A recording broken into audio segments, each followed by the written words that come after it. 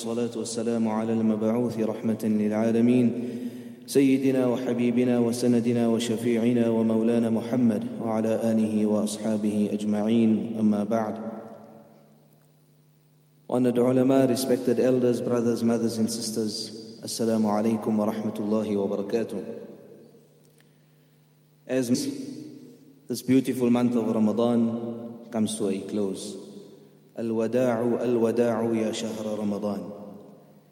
And as we experience the last Jummah of this auspicious month, of this month that we hope that Allah subhanahu wa ta'ala blesses with us yet another month like this and many months like this to come in the future, for us to take benefit and try and draw from the mercies of Allah subhanahu wa ta'ala. There are certain points of reflection that we need to consider during this last Jummah in order for us to try and continue the trend throughout the year. So let's ask ourselves a few questions. Firstly, was I able to perform my 5 salawat during this month of Ramadan? Fajr, Dhuhr, Maghrib, Asr, Maghrib and Isha. Was I able to recite abundant Quran, and abundant relative to each person? So one person's abundant can be 1 page, because maybe they weren't reciting Quran at all throughout the year. Another person's term of abundant could mean an entire juz a day, or maybe 2 or 3 or 4 juz a day. Was I able to refrain from doing any haram acts? And was I able to just be an overall good Muslim? If our answer to these questions is yes, then glad tidings be unto us. May Allah make us among those who have been forgiven during this month. But what do we do to continue? If our answer was no, then we need to have some spiritual treatment for our souls. Pause and think for a moment, what stops us from becoming Ramadani Muslims throughout the year? What is holding us back? And if I were to ask this entire gathering that, what do you think, what do we all think, that what holds us back from being Ramadani Muslims? It's a term that I coined right now, I haven't seen it anywhere, but what stops us from being a Ramadani Muslim throughout the year? Then I'll get different responses. Each of those responses will boil down to one overwhelming fact, and that is focus. Where is this in life? The center of the world is the Kaaba Musharrafa. As mentioned by Rasulullah sallallahu alayhi wa sallam, Allah subhanahu wa ta'ala, and as today, geographers would even tell you the same thing, that the center of the world is the Kaaba. It is a point of worship for the believer. It itself is not being worshipped. Rather, it is representing as-siratul mustaqim, that one guided path to Allah's pleasure. That just like how when it comes to our qibla of facing the Kaaba, there's no alternative. A person can't say, okay, the Imam is facing this way today, let's face toward the side for the next salah, and let's face toward the back for the following salah, and let's change it up a bit. No, the qibla is one, the direction is one. Similarly, this special path of Allah subhanahu wa ta'ala's obedience shares no alternative. So where does our focus go? And I bring you to a verse that we just recited a few nights ago in Taraweeh Salah in Surah Al-Hadid. Allah subhanahu wa ta'ala tells us of the stages of the human life. اعلموا أنما الحياة الدنيا لعب ولهو وزينة وتفاخر بينكم وتكاثر في الأموال والأولاد. 5 stages of a person's life a person regularly goes through. Mufti Shafi Sahib rahimahullah writes under the commentary of this verse that when a man goes through a particular phase of life, he feels satisfied with it. When a person goes through any of these phases of life, he or she feels very satisfied with it. But the minute that phase is over, he realizes or she realizes its absurdity and hollowness, and he takes or she takes to the next phase. So Allah subhanahu wa ta'ala said, La'ib. You have the phase of play, which is generally what children would do it's something that is futile, it doesn't really hold any weight. And at that time, that is the be-all and end-all for that little child, for that toddler. Where if a person were to take away the toy that he or she is playing with, then they'll become so aggrieved as if like it's the grown man who has just lost all his wealth or his property is being usurped. That will be what the toddler is feeling. So the minute the toddler grows out of that phase, then you look at the toy and toddler feels this is nonsense, it's absurd. And they move on to lahu, something for enjoyment. Maybe it might be a sport, it might be some sort of trend at the time. And then you move to وَتَفَاخُرٌ بَيْنَكُمْ, that you have this stage and this phase of life where it becomes all about bragging to the next person of what we are doing today. Things are done merely to show off to the world. Let's introspect and see where we are today with our selfies and our Insta posts. The craze of following the latest trends, visiting various destinations, eating out of famed restaurants. You know, there was a brother in i'tikaf who shared with me something remarkable about the plastic life that is being led in Dubai, in the United Arab Emirates. How it's all just about who we can show off to, what we are enjoying at the time. That there's actually a term that goes around in the country, and perhaps it's even everywhere else, that a restaurant gains fame because of how many Instagram posts people have posted regarding of being at that restaurant. That the minute you're at the entrance of that restaurant, it's a selfie, look where I am, the food, look at the dish I'm eating. So whether the food tastes, that doesn't matter. As long as it's on Instagram, as long as it's trending, as long as it has that many hashtags. And this is going to bring me to the point where it will come to our country and it will hit home that you have restaurants that serve alcohol, and there's these aspects of haram-friendly nature. No, I did not make a mistake. I just thought of it for a little while. The term is halal-friendly. Everyone knows it as halal-friendly. But something came to me that the person who is serving that particular dish in the restaurant and that is serving alcohol at the same time, they are trying to cater, Allahu A'lam whether it is true or not, but they are trying to cater for the Muslim community. So they are trying to be friends with halal. Their original stance is that we're selling alcohol, this is probably our main source of income. And okay, we're going to try and cater for that Muslim community. At this point, I'm just going to take a pause and go to what our respected Imam had tried to drill into us last night of coming into the Jummah. And I'm going to ask my dear brothers that are all sitting in the courtyard if we can inshallah come into the masjid. The talk is happening here. Let's not be engaged in our other talks outside. And not because it's me speaking, but rather it's me just trying to share the words of Rasulullah sallallahu alaihi wasallam, the teachings of our deen. So I make this announcement and I'm going to try and make it as much as I can, because it's unfortunate, but we have to try and be a kindergarten teacher sometimes up here. That we have to continuously repeat, please come inside, please come inside. So haram friendly.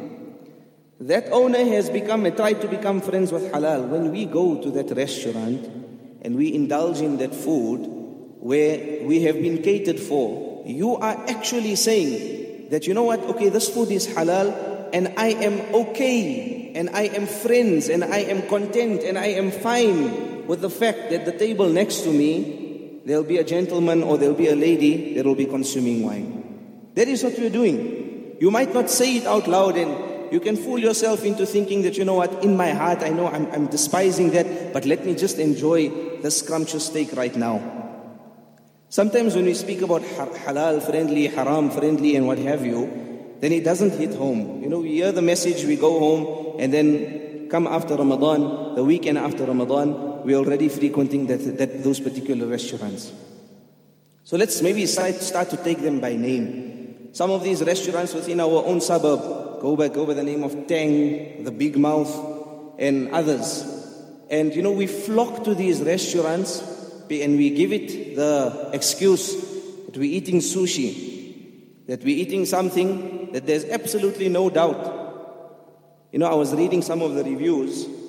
I don't know if Our brothers are going to have a chocolate if it will honestly just bring a tear to your eye. So someone asked regarding one of these restaurants that is it halal? And the first answer that comes is yes, the owner Nick confirmed it is. And the steaks are great. A Muslim person replied.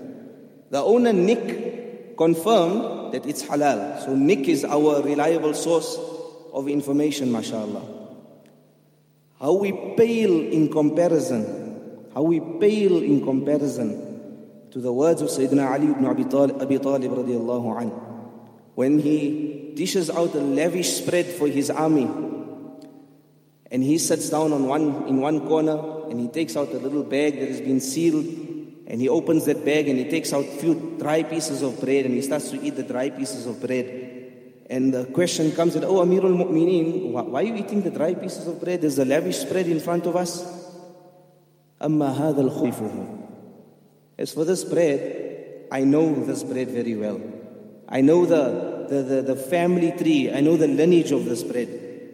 بِأَيِّ مَاءٍ سُقِي. I know with what water, on which land this bread was irrigated before it was grown. وَأَيْنَ أُحْتُطِبْ. I know exactly how and where this bread was baked. وَبِأَيِّ مَاءٍ عُجِنْ. I know the water that was used to help knead this bread. How we pale in comparison. We'll take the word of the owner Nick of that restaurant, and this is Sayyidina Ali radiallahu anhu, the Amirul Mu'mineen at the time. So let us not fool ourselves. One of the restaurants that I mentioned as well, I just came across an article that the owner of that restaurant had just launched his very own new, I don't know what you call it, type of wine. He launched it in his restaurant, the very same restaurant that our Muslims are flocking to go and eat the sushi. He is boasting to the world that he has just launched this new type and this new flavor, the new blend, however whatever terms are used regarding it. And that's the place that we are going to. What are we short? What are we running short of in our country, respected brothers and sisters?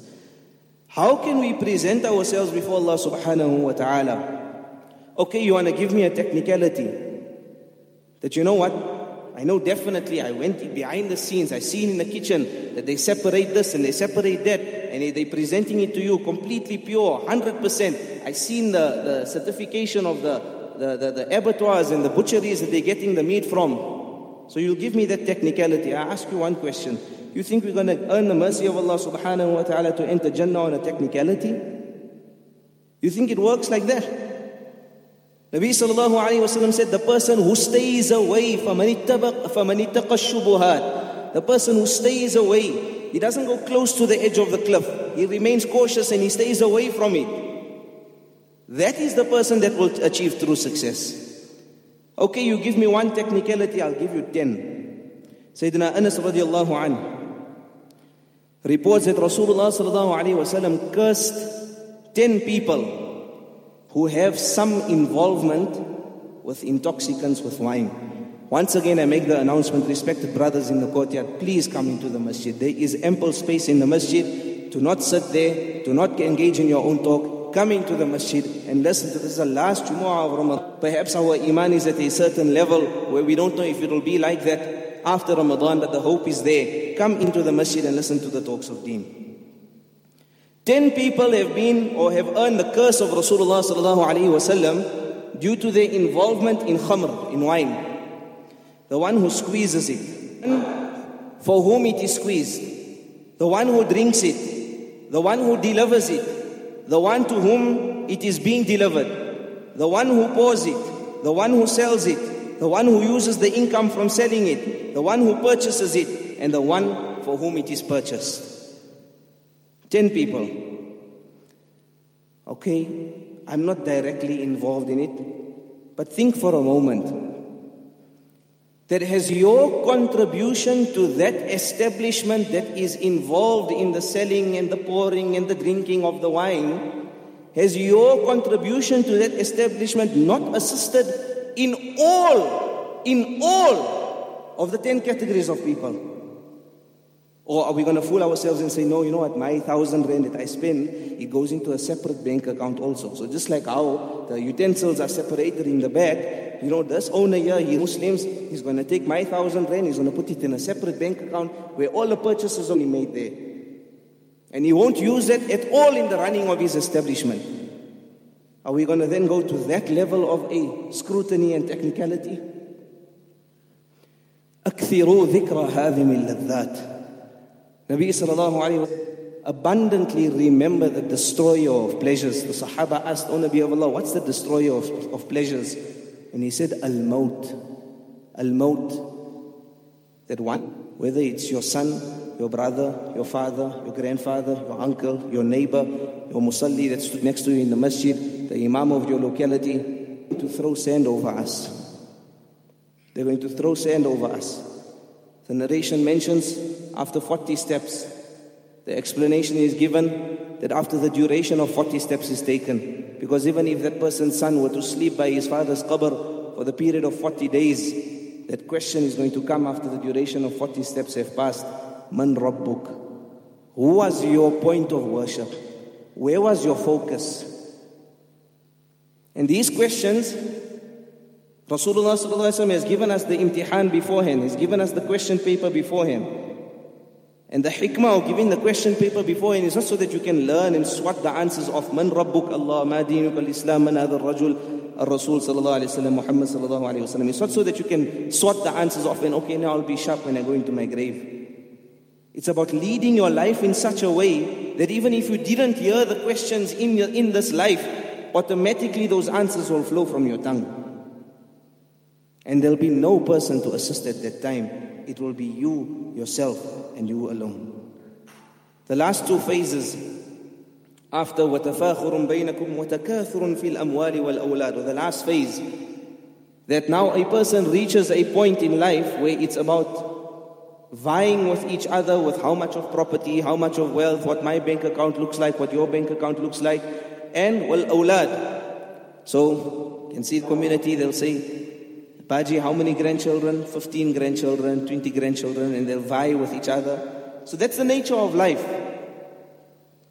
Now let's ponder on the parable Allah subhanahu wa ta'ala gives after that. That these are the 5 phases of life. كَمَثَلِ غَيْثٍ. It's like a rain that's going to fall. أَعْجَبَ الْكُفَّارَ نَبَاتُهُ. That rain falls and the lush vegetation and the crops that grow, it amazes the farmers. It amazes the farmers.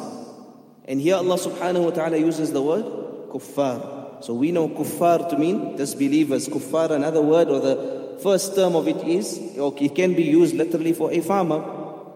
But there are scholars that say that here kuffar means kuffar, the disbelievers. That the disbelievers are amazed by the lush green nature of the world, of the materialism of the world. And then ثُمَّ يَهِيجٌ. It starts to wither. فَتَرَاهُ مُصْفَرًّا. Then you'll see it turning a yellowish color, becoming dry. ثُمَّ يَكُونُ حُطَامًا. Then it becomes good as.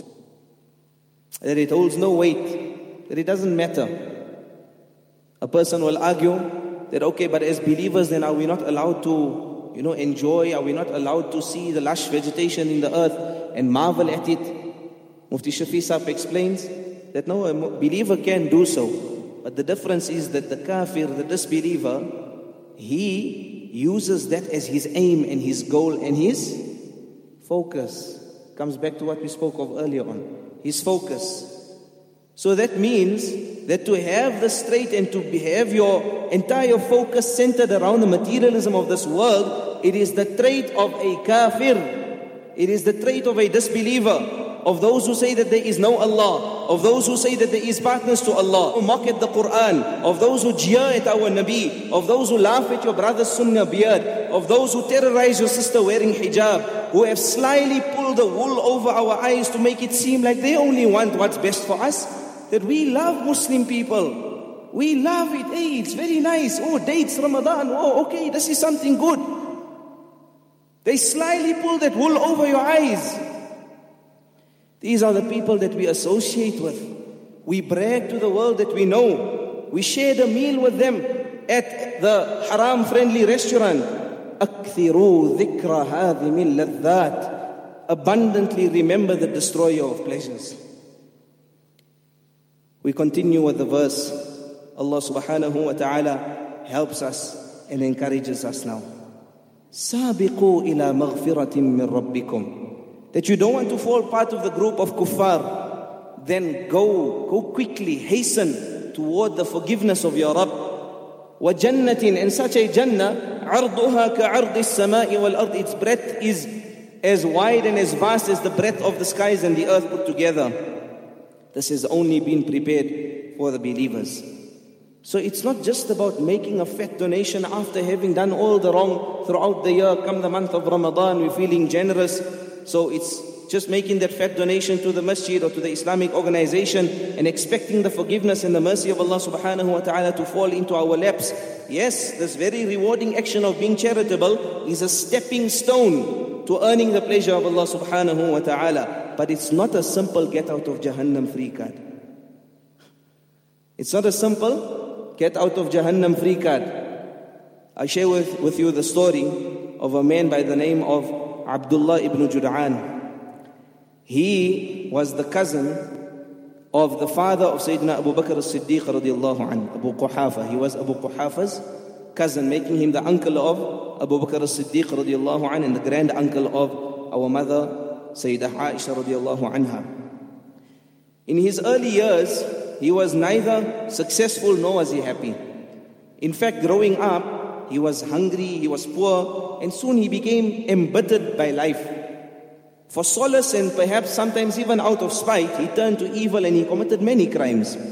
He was caught so often for his evil acts that he was considered by most to be an obstinate criminal. That this man is too stubborn, he's not going to listen to anyone's advices. People thought that he was evil incarnate and that there was no way that he could improve. Everyone hated him, including his fellow tribesmen, his family. His own father even disowned him and didn't like him. One day, as he was walking in the valleys of Makkah Mukarramah, regrettably thinking about his bitter existence, he noticed a small opening in a mountain. And perhaps there was an entrance to a cave. And he thought that, okay, maybe there'll be something harmful inside, so he'll stay away from it. It's maybe a venomous snake or whatever it is. But then afterwards, the curiosity got the better of him, and he started to approach.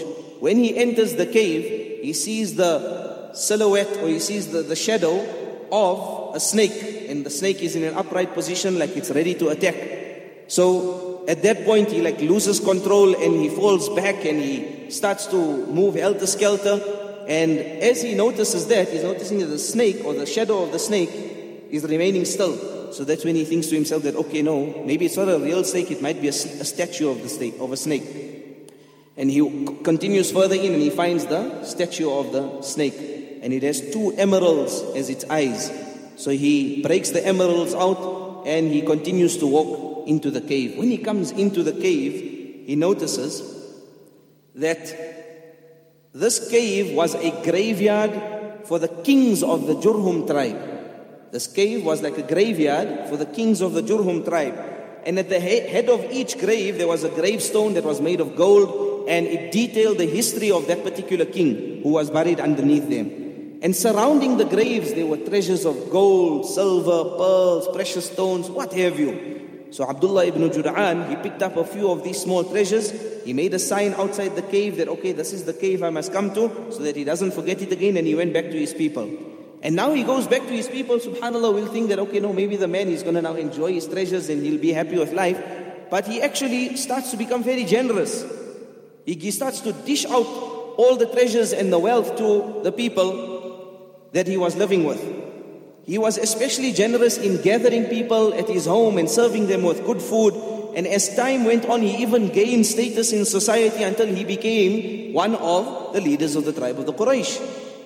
And whenever he ran out of funds, he went back to his bank account, he went back to his vault, to his cave, and he'd take more. And his generosity extended even beyond the boundaries of Makkah Mukarramah. Once there were people that were suffering in Asham, and they were going through very hard times. Abdullah ibn Jud'an had sent 200 camels that were laden with goods, loading each one of them with wheat, oil, and other provisions. Every night, someone stood on the Kaaba and they would call out to the people that come to the full bowls of Ibn Jud'an, come and enjoy from the full bowls of Ibn Jud'an. Yet in spite of all of this, our mother Sayyidah Aisha radiallahu anha, on one occasion she asks Rasulullah sallallahu alayhi wa sallam that, "O Nabi of Allah, what's the status of Ibn Jud'an? Tell me he had passed on obviously by then. What's the current happenings with my grand uncle Ibn Jud'an? He was a good person, in his life. He became very generous.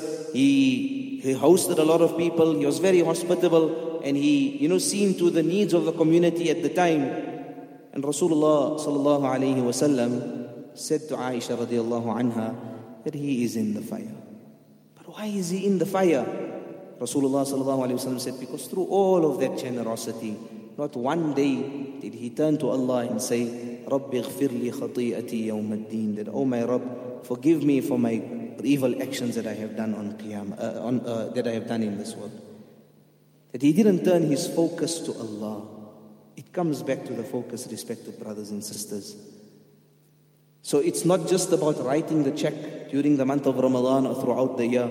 That is notable, but let the focus be the pleasure of Allah subhanahu wa ta'ala. Let the focus be to turn back to Allah subhanahu wa ta'ala. We conclude with these few notes. I started off the talk today asking a few questions that what were our points of reflection for the month of Ramadan? Have we been able to be, were we able to be punctual on our 5 daily salawat? Were we reciting the Quran? Were we staying away from haram? And were we being an overall good Muslim during this month? And if the answer was yes, may Allah subhanahu wa ta'ala make it such that we can continue that throughout the year. Because the month of Ramadan shows us what we are capable of. Yes, undoubtedly the shayateen are locked up, but as our respected Imam would constantly say, that the teacher of shaitan still lived within us during this whole month. That our egos were still there, our nafs was still there. If we were able to keep it under control during this month, Allah is showing us our potential as believers. That we can become Ramadani Muslims throughout the year, and the day that we die, it will be like the Eid moon comes to us, as one scholar had so profoundly put it before. We conclude on these notes, keep the focus on Allah subhanahu wa ta'ala. Use these closing moments of Ramadan to develop a plan. Like how our Imam would say, that develop a plan in the starting of Ramadan so you don't let your Ramadan go to waste. Now that you've seen what you are capable of, develop some sort of a plan for after Ramadan as well. It's mentioned about the pious predecessors that it was like the entire year was Ramadan. Because when the month of Ramadan came, for 6 months after the month of Ramadan, they contemplated and reflected on their actions in Ramadan and contemplated on the passing of the Ramadan. After that 6 months would pass, for the next 5 months in preparation for the month of Ramadan, they would dedicate their life. So it was like their whole life was a Ramadan. Thirdly, let us try our best to keep the 6 fasts of Shawwal that will be coming up after the day of Eid. Rasulullah sallallahu alaihi wasallam said that person who fasts the month of Ramadan, thereafter follows it with the 6 fasts of Shawwal, then Allah subhanahu wa ta'ala, it will be as if this person had fasted for his entire lifetime, or as if this person had fasted for the entire year. And lastly, whatever we have learnt here today, whether it was the aspects of consuming halal and staying away from the haram friendly, I had given the reason for the reason why we've coined it to haram friendly and not halal friendly. We can try and access the recording of the talk, or if we've even got a transcript of the notes. The idea is to pass on.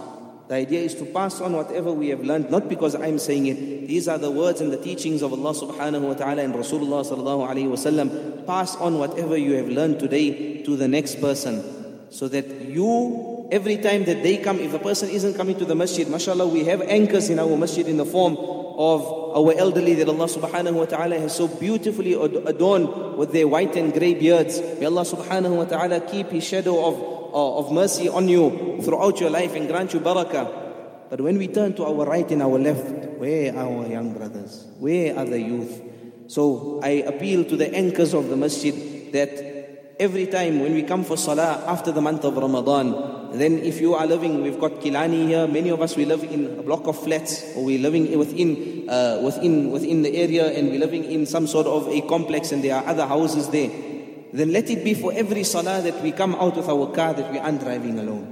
That we come with that youngster, we go and knock on the door. Come my boy, let's go for salah. Let's go and perform our dhuhr. Let's go and perform our isha. Let us get it wallahi brothers, this is not one element is gush, one element is going to meet the brothers once a week, but those handful brothers, they get to meet every Muslim once in maybe years. To meet a Muslim once in 2 or 3 years, what effect is that going to take? It will have maybe some effect, but the greater work will happen every day when we all take the initiative.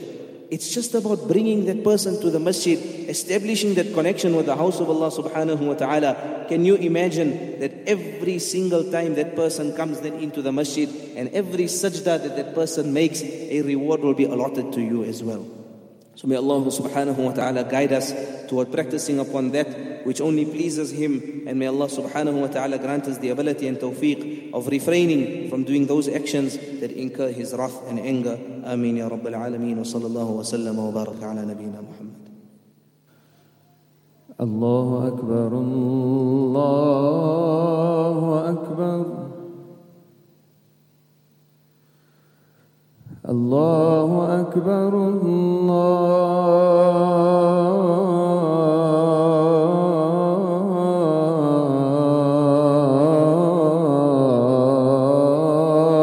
Allahu Akbar. Ashhadu an la ilaha illallah.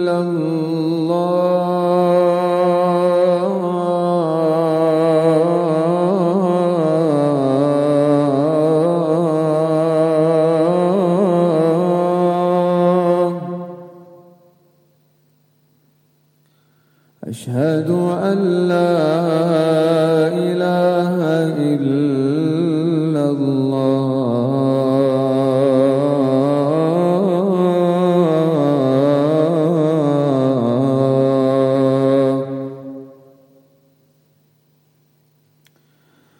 أشهد أن محمدًا رسول الله.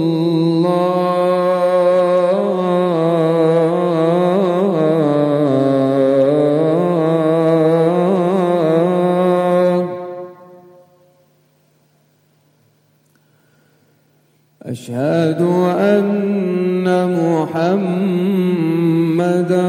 رسول الله.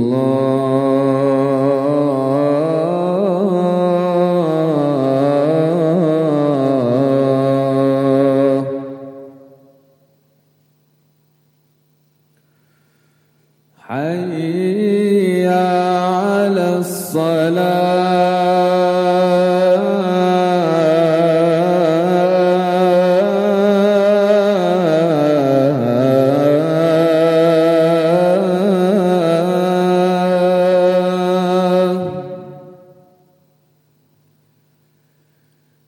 حي على الصلاة.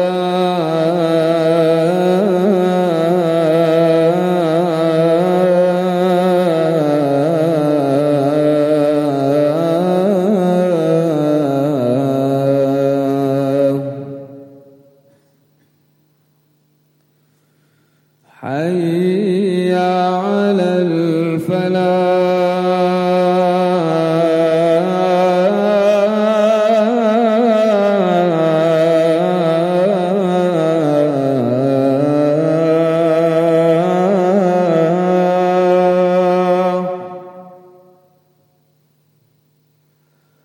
حي على الفلاح.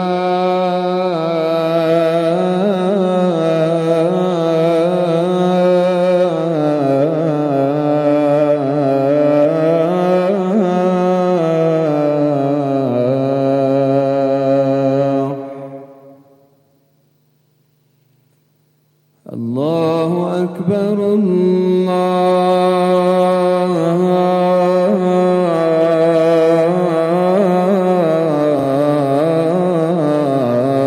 الله أكبر.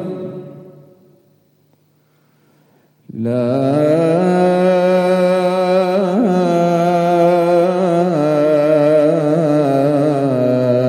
إله إلا الله. الحمد لله الذي مرج البحرين يلتقيان، جعل بينهما برزخا لا يبغيان، فسبحان الذي كل يوم هو في شان، ولا تحصى تعاجيبه ولو تعاهد الثقلان. ونشهد أن لا إله إلا الله وحده لا شريك له شهادة تجلو الغياهب عن الجنان. ونشهد أن سيدنا ومولانا محمدا عبده ورسوله سيد ولد عدنان، الذي نسخ ملته سائر الأديان، صلى الله عليه وسلم ما هبت الرياح في البوادي والعمران، وعلى آله مفاتيح النصرة إذا ما الشر عريان. أما بعد، فيا معشر الخلان، إن الله زين الشهور بشهر رمضان الذي أنزل فيه القرآن هدى للناس وبينات من الهدى والفرقان، وزينه بليلة القدر التي هي خير من 1000 شهر بلا كتمان. ألا إنه كادح عن قريب من الزمان، وعسى أن في مهامه الفراق والهجران. الوداع الوداع يا شهر رمضان، فالرزية كل الرزية لمن أصابه، وعلى رقبته أوزار العصيان، وأظله وهو يتمرغ على ترب البغي والعدوان. الوداع الوداع يا شهر رمضان، والفوز كل الفوز لمن سبق في مضمار الإحسان، فتوشح بحلي خيرات حسان، وتزين بوشاح الجود والامتنان. الوداع الوداع يا شهر رمضان، وما للعيون أن تسكب وللقلوب أن تخشع، وقد جد البين لشهر رمضان، وهو شهر صوم نهاره جنة من النيران، وقيام ليله رحمة وغفران. الوداع الوداع يا شهر رمضان، شهر يجزي بصيامه الملك الديان، وتصفد فيه المردة من الجن والشيطان. الوداع الوداع يا شهر رمضان، شهر إذا جاء هبت ريح من تحت عرش الرحمن، فتصفق حلق المصاريع وأوراق أشجار الجنان، فتبرز الحور العينان فيقولن يا حنان اجعل لنا من عبادك أزواجا تقر بهم العينان. الوداع الوداع يا شهر رمضان، شهر للصائم فيه فرحتان، فرحة عند فطره وفرحة عند لقاء الرحمن، ولله عتقاء في كل يوم منه من النيران. الوداع الوداع يا شهر رمضان، ألا فودعوا شهركم هذا بالاستغفار عن الذنوب والعينان تدمعان، والتبتل إلى الله في كل آن، فإنه كضيف طارق أو حبيب يفترق عن صب حيران. روي في الخبر عن سيد الإنس والجان أنه قال: كل عمل ابن آدم يضاعف الحسنة ب10 أمثالها إلى 700 ضعف. قال الله تعالى: إلا الصوم فإنه لي وأنا أجزي به، يدع شهوته وطعامه من أجلي، أو كما قال: صدق رسول الله. عباد الله، جعلنا الله تعالى وإياكم ممن دخل الريان، وجنبنا وإياكم مصارع أهل الطغيان. إن أحسن كلام يجول به اللسان كلام الله العزيز المنان. أعوذ بالله من الشيطان الرجيم. شهر رمضان الذي أنزل فيه القرآن هدى للناس وبينات من الهدى والفرقان.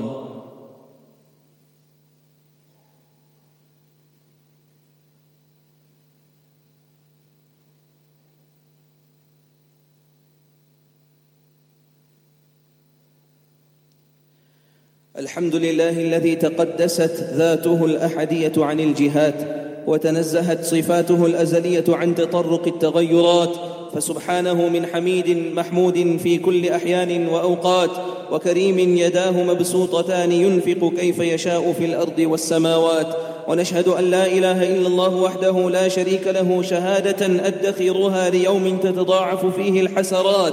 ونشهد أن سيدنا ومولانا محمدا عبده ورسوله، صاحب الآيات البينات، سمي الشمائل رفيع الدرجات، صلى الله تعالى عليه وعلى آله وصحبه النجوم الهداة، ما قرعت أسماع بأصوات. أما بعد، فيا معشر المسلمين والمسلمات، لازموا التقوى فإنها ملاك الطاعات، وكونوا عباد الله مخلصين له العبادات، ولا تنهمكوا في نعيم الدنيا فإنها فانية هالكة الذات، وعليكم موالاة الصلاة والسلام على سيد الكائنات. فقال الله تعالى: إن الله وملائكته يصلون على النبي يا أيها الذين آمنوا صلوا عليه وسلموا تسليما. وقال النبي صلى الله عليه وسلم وهو في قبره حي: البخيل من ذكرت عنده فلم يصل علي. اللهم صل على محمد شفيع المؤمنين والمؤمنات وعلى آله وصحبه الذين شتتوا شمل الكفرة العتاة، لا سيما على صديق غاره ورفيقه الأنيق أمير المؤمنين سيدنا أبي بكر الصديق، وعلى هادم أساس الكفر والرأي المصاب أمير المؤمنين سيدنا أبي حفص عمر بن الخطاب، وعلى كامل الحياء وجامع القرآن أمير المؤمنين سيدنا عثمان بن عفان، وعلى الأشجع العالم ببدائع المعاني وروائع المطالب أمير المؤمنين سيدنا علي بن أبي طالب، وعلى الإمامين الهمامين الأزهرين أبي محمد الحسن وأبي عبد الله الحسين، وعلى عميه المكرمين بين الناس أبي عمارة حمزة وأبي الفضل العباس، وعلى بقية العشرة المبشرة الذين بايعوا نبيك تحت الشجرة: طلحة الفياض والحواري الزبير وسعد الهدى وسعيد الخير وعبد الرحمن الزكي الشاكر وأبي عبيدة الزاهد الزاهر، وعلى سائر الصحابة والتابعين رضوان الله تعالى عليهم أجمعين إلى يوم الدين. اللهم انصر الإسلام والمسلمين، اللهم أعز الإسلام والمسلمين، اللهم انصر إخواننا المسلمين والمستضعفين في كل مكان يا رب العالمين. اللهم طهر المسجد الأقصى من اليهود الغاصبين، اللهم عجل بنصر المسلمين يا قوي يا عزيز. ربنا تقبل منا إنك أنت السميع العليم، وتب علينا إنك أنت التواب الرحيم. عباد الله رحمكم الله، إن الله يأمر بالعدل والإحسان وإيتاء ذي القربى وينهى عن الفحشاء والمنكر والبغي، يعظكم لعلكم تذكرون. فاذكروني أذكركم واشكروا لي ولا تكفرون. قوموا لله قانتين أيها المصلين الكرام. Once again, let us gaps are filled when we are completing our sufuf, as the completion of the sufuf in the rows is part of the completion of our salah. Let us ensure that the masjid is filled. All brothers that are in the courtyard, kindly make your way to the front of the masjid. Jazakumullahu khairan. Allahu Akbar.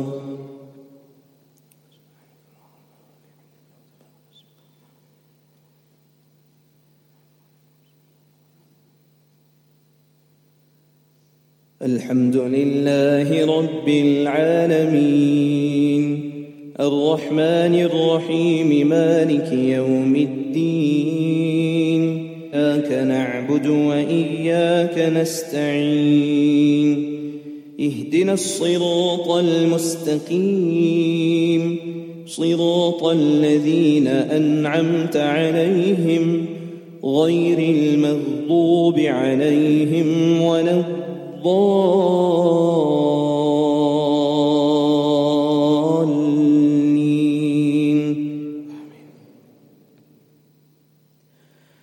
يا أيها الناس اتقوا ربكم واخشوا يوما لا يجزي والد عن ولده ولا مولود هو جاز عن والده شيئا إن وعد الله حق فلا تغرنكم الحياة الدنيا ولا يغرنكم بالله الغرور إن الله عنده علم الساعة وينزل الغيث ويعلم ما في الأرحام وما تدري نفس ماذا تكسب غدا وما تدري نفس بأي أرض تموت إن الله عليم خبير. الله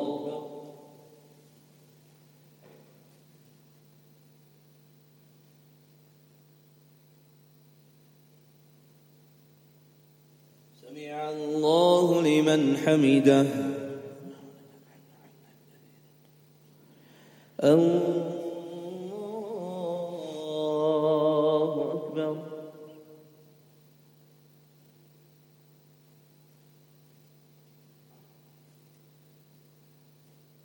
الله أكبر. الله أكبر.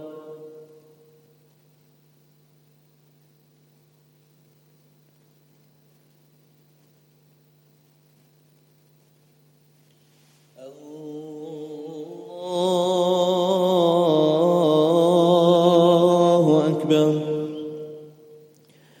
الحمد لله رب العالمين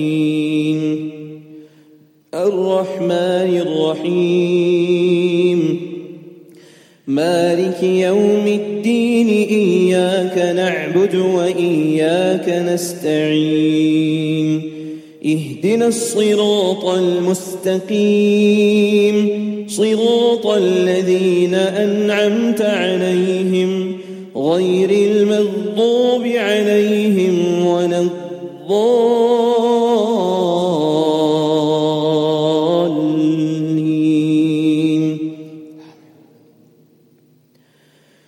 وأما من خاف مقام ربه ونهى النفس عن الهوى فإن الجنة هي المأوى.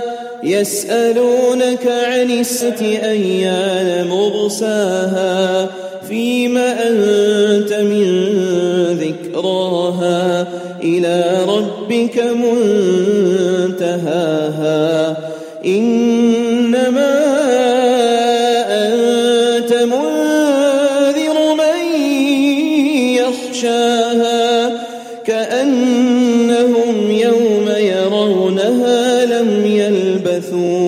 لم يلبثوا إلا عشية أو ضحاها. الله.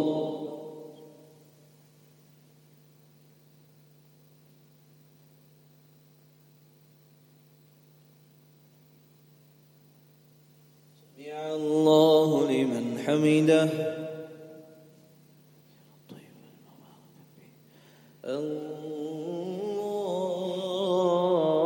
الله أكبر.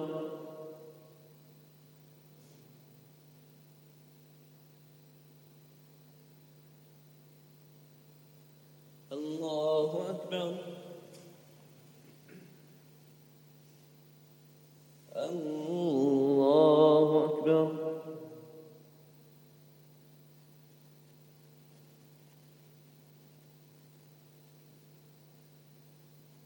أكبر.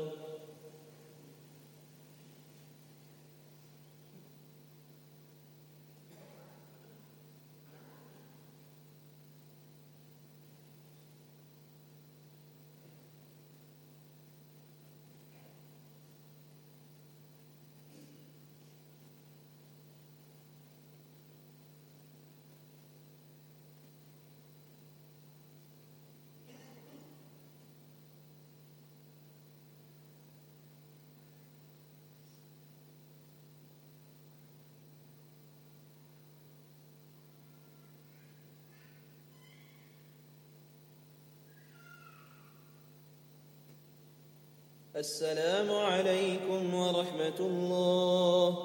السلام عليكم ورحمة الله.